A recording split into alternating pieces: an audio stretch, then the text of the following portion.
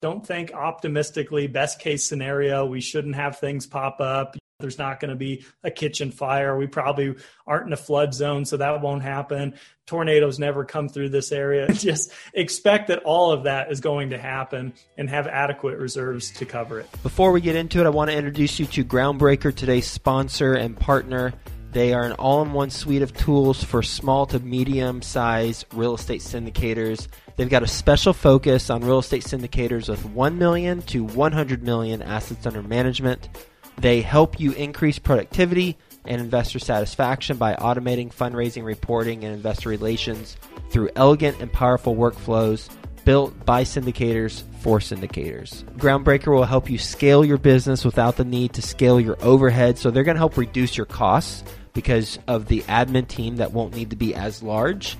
And they're going to help you reduce your risk of data breach because of the security systems that they have in place.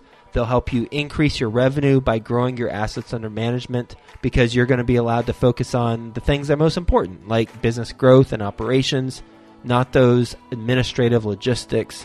And ultimately, they're going to help you elevate your company's brand and professionalism and investor experience because your investors are going to enjoy having this platform with all their information versus however you're currently doing it. 3 things specifically about Groundbreaker I personally like. 1, super easy to use from an investor standpoint and from a general partner standpoint. 2, it allows investors and general partners to fund electronically, meaning that a limited partner can complete their entire subscription and funding cycle without leaving the platform. And on the general partnership side, for distributions, you can set it up so that you can trigger bulk ACH payments within the platform. And then the last thing I really like about Groundbreaker is it's cost effective. It's healthy to the bottom line. Their basic plan allows sponsors to sign up for as little as $100 per month with no limits on deals or investors. And you can read all about the pricing on their website. Speaking of their website, it is groundbreaker.co/Joe, Joe. And when you go there, groundbreaker.co/Joe, you're going to get access to a pitch deck that the Groundbreaker team created so that you have a template should you want to use that and customize it for your own deal. So go to groundbreaker.co/Joe. Quick disclaimer, the views and opinions expressed in this podcast are provided for informational purposes only and should not be construed as an offer to buy or sell any securities or to make or consider any investment or course of action. For more information, go to bestevershow.com. Best Ever listeners, today's guest is being interviewed by Theo Hicks. You know Theo, he's with us every Friday on Follow Along Friday. You're going to get a lot of value from this conversation. So with that being said, let's get going. Hello, Best Ever listeners, and welcome to another episode of the Actively Passive Investing Show. As always, I am your co-host with Travis Watts. Travis, how's it going? Hey, thrilled to be here. Yeah, thanks for joining us again. Thank you also, Best Ever listeners, for joining us. And today, we are going to talk about the 3 immutable laws of real estate investing. So Travis just told me beforehand that he just came across this article, and this is something that's been up on our website for, since 2016, probably, in the middle of the economic expansion. And we've kind of reiterated this point throughout the past 5 or so years after the different elections and after the COVID pandemic hit. But right now, since we're, I guess, technically maybe still in a recession, we thought this would be a really good topic to bring up. And we also haven't talked about it from the perspective of passive investors either. I'm mostly focused on it from an active perspective. So we're going to go over these 3 immutable laws of real estate investing are. But first, as always, Travis is going to let us know why we are covering this. And then I'll kind of also go into a quick little myth that people have when they think about investing in real estate. Yeah, I appreciate it. Well, I think you did a good job covering why we're covering it. But yeah, that's my confession is this has been out there for years and years. And I've read so many of the blogs and, of course, the books. I'm sure I've skimmed across this, but it really just sunk in for some reason this week. I came across it written years ago, and I thought this is really a foundational concept that everybody needs to be aware of active or passive really, but I was looking at it through the lens of being a passive investor. Really want to share and reiterate, even if you're listening today and you've heard this before in some other fashion, we're going to dive a little bit deeper into it. I want to depict and share a few stories of how this has been true for me and my own experience. If I'm not mistaken, Theo, you know better than I, but I believe this is really comprised of Joe interviewing thousands of different investors and putting together the most successful 3 points basically to investing in real estate. So for any regard, these are things I've followed myself, is things I firmly believe in, and they're just laws or rules to follow, if you will. Good for both sides of the coin. So that's it. What's the myth that you want to cover? So from the perspective of the active syndicator, one goal is obviously to make money for you, but the overall goal is at all times is to not lose your money. At the very least, to conserve that initial capital. If something happens to the deal or to the market, at the very least, you'll still get your equity back. That's the number one rule of investing. I think that's like Warren Buffett's number one rule for investing is capital preservation, right? And so in order to do that, the syndicators focus on the different things that could happen to the investment that would result in you losing your money. So in apartment syndications, the three main risk points are going to be the business plan, the market, and then the team. So the team can mess up and lose your money. It could be a bad market and you could lose your money, or it could be the wrong business plan, or the business plan fails and you can lose your money. And so the focus is to be on, well, what are they doing in order to minimize risks in those three areas? Now, when it comes to the market, that is probably the least risky point. Market, I mean the actual location, because you can make money investing in any market. People have invested in New York or in the middle of nowhere in Iowa and have made money investing in real estate, as long as it obviously has some of the right metrics. And Travis and I have talked about this on the show before, how to evaluate the GP market. So I'm not going to focus on that one as much. And obviously, there's the team investing with the right GP. We also talked about that. And the other one is going to be the business plan. So why is it that one apartment syndication deal can do really well in the exact same market, following the exact same business plan, maybe by the exact same team, and another one doesn't do very well?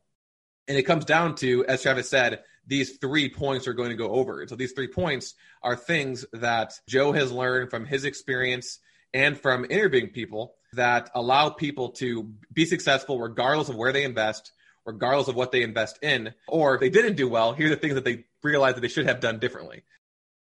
So at the end of the day, that this idea, go back to the myth of it's all about the location. It's all about investing in their perfect market. It's helpful. It's beneficial. But at the end of the day, any operator following any business plan is not going to be successful just because they invest in some market that the rents are supposed to grow by 10%, right? There's other factors involved. And the one we're going to focus on today is going to be the actual business plan. Exactly. And I've shared that story before on our show, Theo, of where I was an LP in a deal with a syndicator early on, bought a really good deal, good price, good market, et cetera. But unfortunately, this particular operator couldn't execute their business plan, made a lot of mistakes in regard to that. And it was just one of those situations where, yeah, the market definitely helped boost the rents, helped boost the equity, but it really was to no avail of the operator. So we exited early. It was kind of an unfortunate situation, but yeah, markets are important. Location was important. But at the end of the day, none of us got our projected returns or what we hoped to get out of that deal. So great points. So the first law that we're going to cover from Joe is buy for cash flow. This is obviously my biggest message to the world. Any podcast I'm a guest on, any blog I ever do, it's always about cash flow. That's my passion. That's what's made the biggest impact in life, which is why I resonate so much, especially with this particular law. So it's the opposite of what most people think of when you say investing or I'm an investor. In fact, I remember when I worked in the oil industry, there was this guy that came up to me. Somehow he found out that I was buying single family rentals. And he goes, "You're an investor, right?" Very intense guy. I said, "Well, yeah, I buy real estate. I buy rental." He goes, "Yeah, I get it." He goes, "Buy low, sell high. It's pretty simple." He walks away and I thought, Well, not exactly. In my opinion, that's pretty much just wrong because, yeah, you can make money doing that, but I wasn't trying to buy low and sell high. I had buy and hold rentals that time, and I was doing vacation rental stuff and things like this. So just kind of funny that think of it as the opposite of appreciation. Natural appreciation is going to come from that story I just shared with that LP deal where people are moving to an area, inflation is growing, expanding, employment, wages. That's going to lift values naturally, but that's pretty risky because mostly that's out of our control. We can't really control what the Fed's going to do, what interest rates are going to do. Think about Texas right now. Everyone's moving to Texas, right? Well, what if Texas this year comes out and says, you know what, we're implementing a 10% state income tax? Well, that's pretty much going to change a lot of stuff over there about why people are moving there. So things can evolve, things can change out of your control. That's why I'm a big fan of forced appreciation, which is value add investing, where you're buying something that's outdated, that needs fixing up, and you're forcing the value back into it. Therefore, you can justify lifting the rents, et cetera, in terms of that. So another quick story about cash flow is when I used to buy single family rentals, I intended to do a flip one time. This was one of my first flips. And I was into the budget initially. And what I thought would cost me maybe 10 grand was already at 16 grand. And I thought, this isn't going to work out. The numbers aren't going to work. By the time I sell and I pay the commissions, I pay taxes, et cetera, I'm not even going to make a return. And the only thing that saved me was cash flow. I pivoted my business plan. I said, you know what? I'm going to make it a rental. And that's going to give me time to start collecting money so that I can build back the cash reserves that I wasn't going to get. So that was really a lifesaver and a game changer for me to realize how impactful cash flow really can be. So at the end of the day, buy for cash flow. As long as you've got a supply of people willing to rent, you don't really have to care too much about what the market is doing. The market's really hot, the market's declining, the market's stagnant. Hey man, if you got monthly income rolling in, at the end of the day, like we talked about on our last podcast, just to use simple numbers, I take $25K and put it into a deal. That deal produces $25K in cash flow. I take that $25K and do another deal. I'm reducing my risk as I go along that daisy chain because my real risk is in that first investment. As long as that's stabilized and cash flowing, I really have little to worry about. So kind of my long-winded rant there, but that's law number one, buy for cash flow. Yep, and in your last example, the perfect reason why. And so you buy for cash flow, you can still have a potential value add play or a potential market-driven appreciation play, but that's more of like a cherry on top, so to speak. It's cash flowing, that's the cake, and then if you're able to force appreciation or if the market were to increase the value of the property or the rents naturally, then that's great. You make even more money. But if that doesn't happen, you're still going to hit your projections. You're still going to make money. And if the market tanks, you're still not going to lose your money as long as you're following law number 2. So all these laws, they all come together. So you can't just do one. You have to do all three. I forgot to mention at the beginning. All three of these come together because Travis said, well, as long as there's a steady supply of renters, if you buy for cash flow, it's okay because you don't really care what the market's doing because you're not going to be forced to sell. As long as you also follow law number 2, which is making sure you're securing long-term debt. So whenever you're investing in a syndication deal, unless you're an institution or a hedge fund, you're going to get financing on the property. You're going to get Freddie Mac agency debt in order to fund the majority of the project costs. So usually the syndicators are going to raise 20 to 30% of the project costs from limited partners, and then the rest of the money comes from a bank. Now, the law here is to secure debt that is at least twice as long as the business plan. So let's take a value-add business plan as an example. Let's say the plan is to renovate 100% of the interiors over a 24-month period and increase the rents by $100 per unit. So the business plan is 2 years. It takes 2 years to renovate all the units. So when the syndicators are going out there securing debt, they've got a couple of options. One option is they can just find a 2-year bridge loan that's going to include all those renovation costs, which allows them to raise less money. But the problem is well, what happens if they aren't able to complete the renovations in 2 years? What happens if they complete the renovations, but they overestimated their rental premiums? What happens if, let's say a pandemic hits or something 2 years in, and they are unable to hit those rental premiums, right?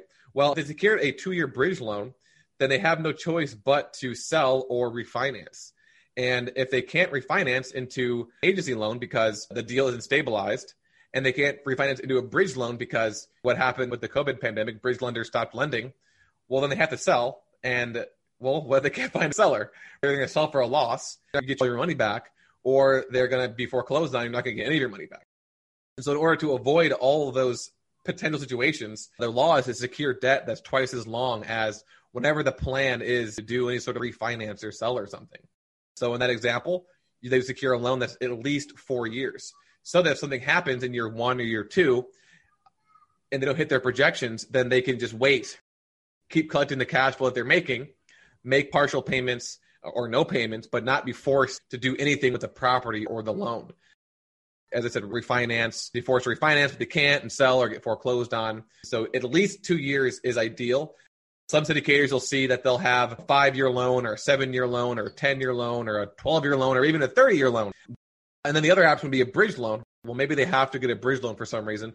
Well, if that's the case, then they need to have the ability to extend that loan out to, again, that 2X period. And so traditionally, bridge loans are about 3 years, but you can get multiple 1-year extensions. So ideally, they have a 3-1-1. So 3 with the ability to have 2 1-year extensions to hit that 5-year mark. That's 2 times the business plan.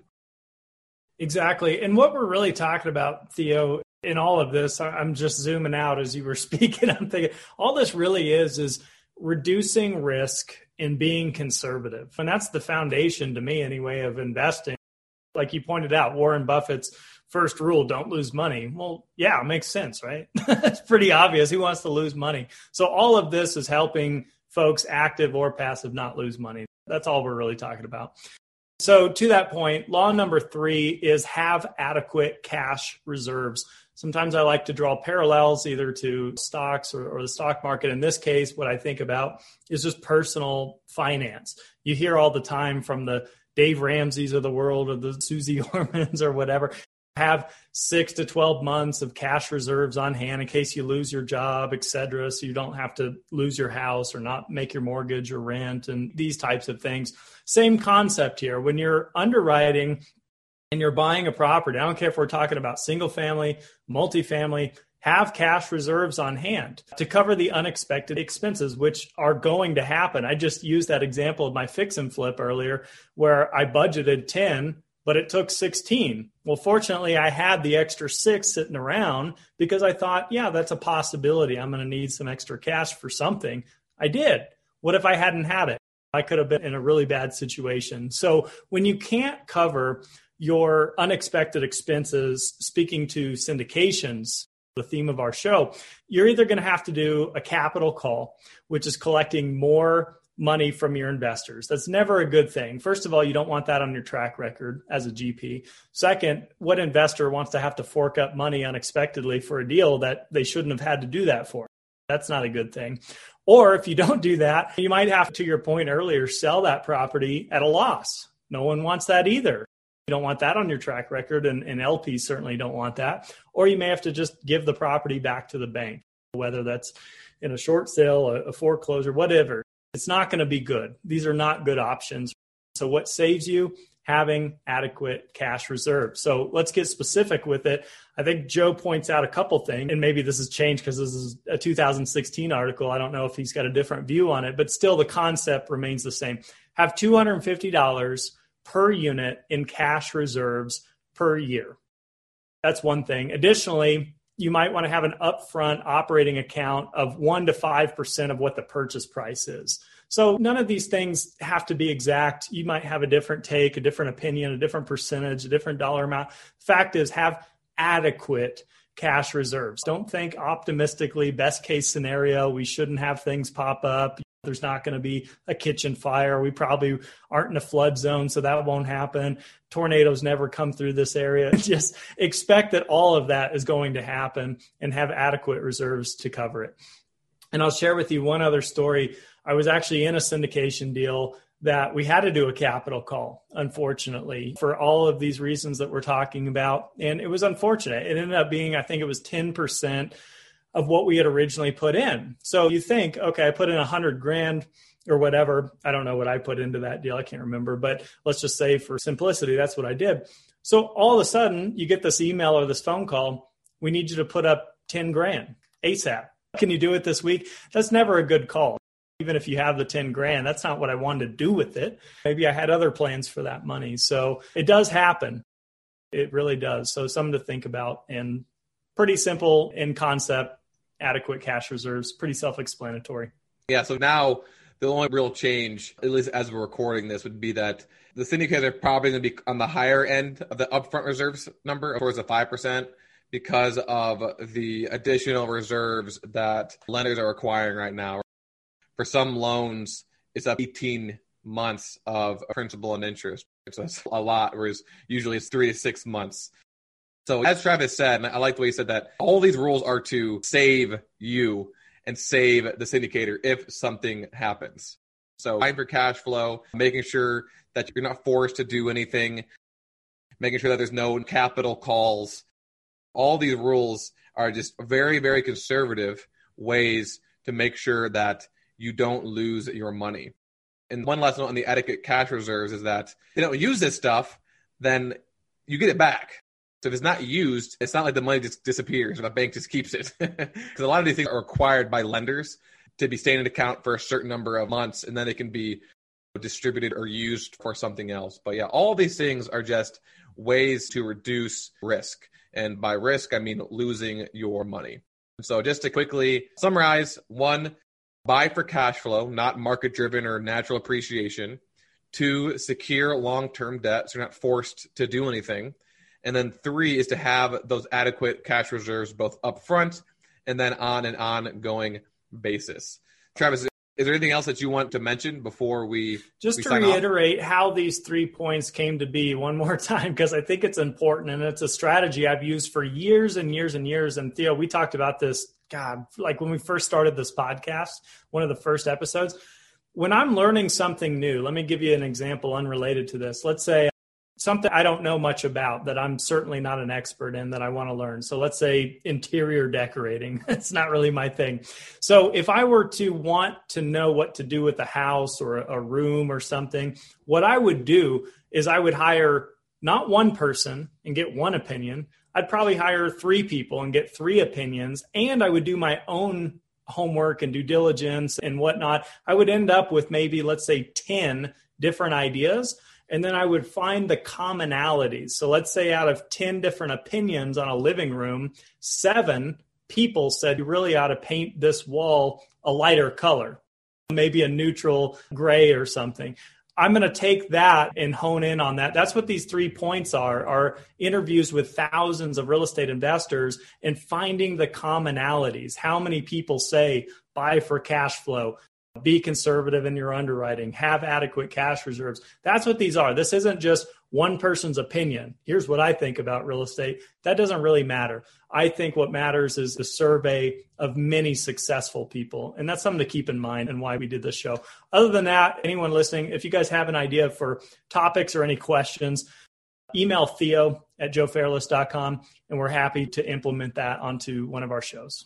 Yep. And then also kind of on a similar note, we're doing something even more specific, which is our 60-second question. So same, just email us topics or questions you have, and then we'll kind of decide if it makes sense to do it on this show or if we'll do it on a 60-second question episode, which we have on the YouTube channel. Travis, thanks again for joining us. I'm glad we got to dive deep into the 3 immutable laws of real estate investing. Best ever listeners, as always, thank you for listening. Have a best ever day, and we'll talk to you tomorrow. Thanks, Theo. Thanks, everybody. Groundbreaker helps you increase productivity and investor satisfaction by automating fundraising, reporting, and investor relations through elegant and powerful workflows built by syndicators for syndicators. Go to groundbreaker.co/Joe. That's groundbreaker.co/Joe to get a free deal pitch deck template.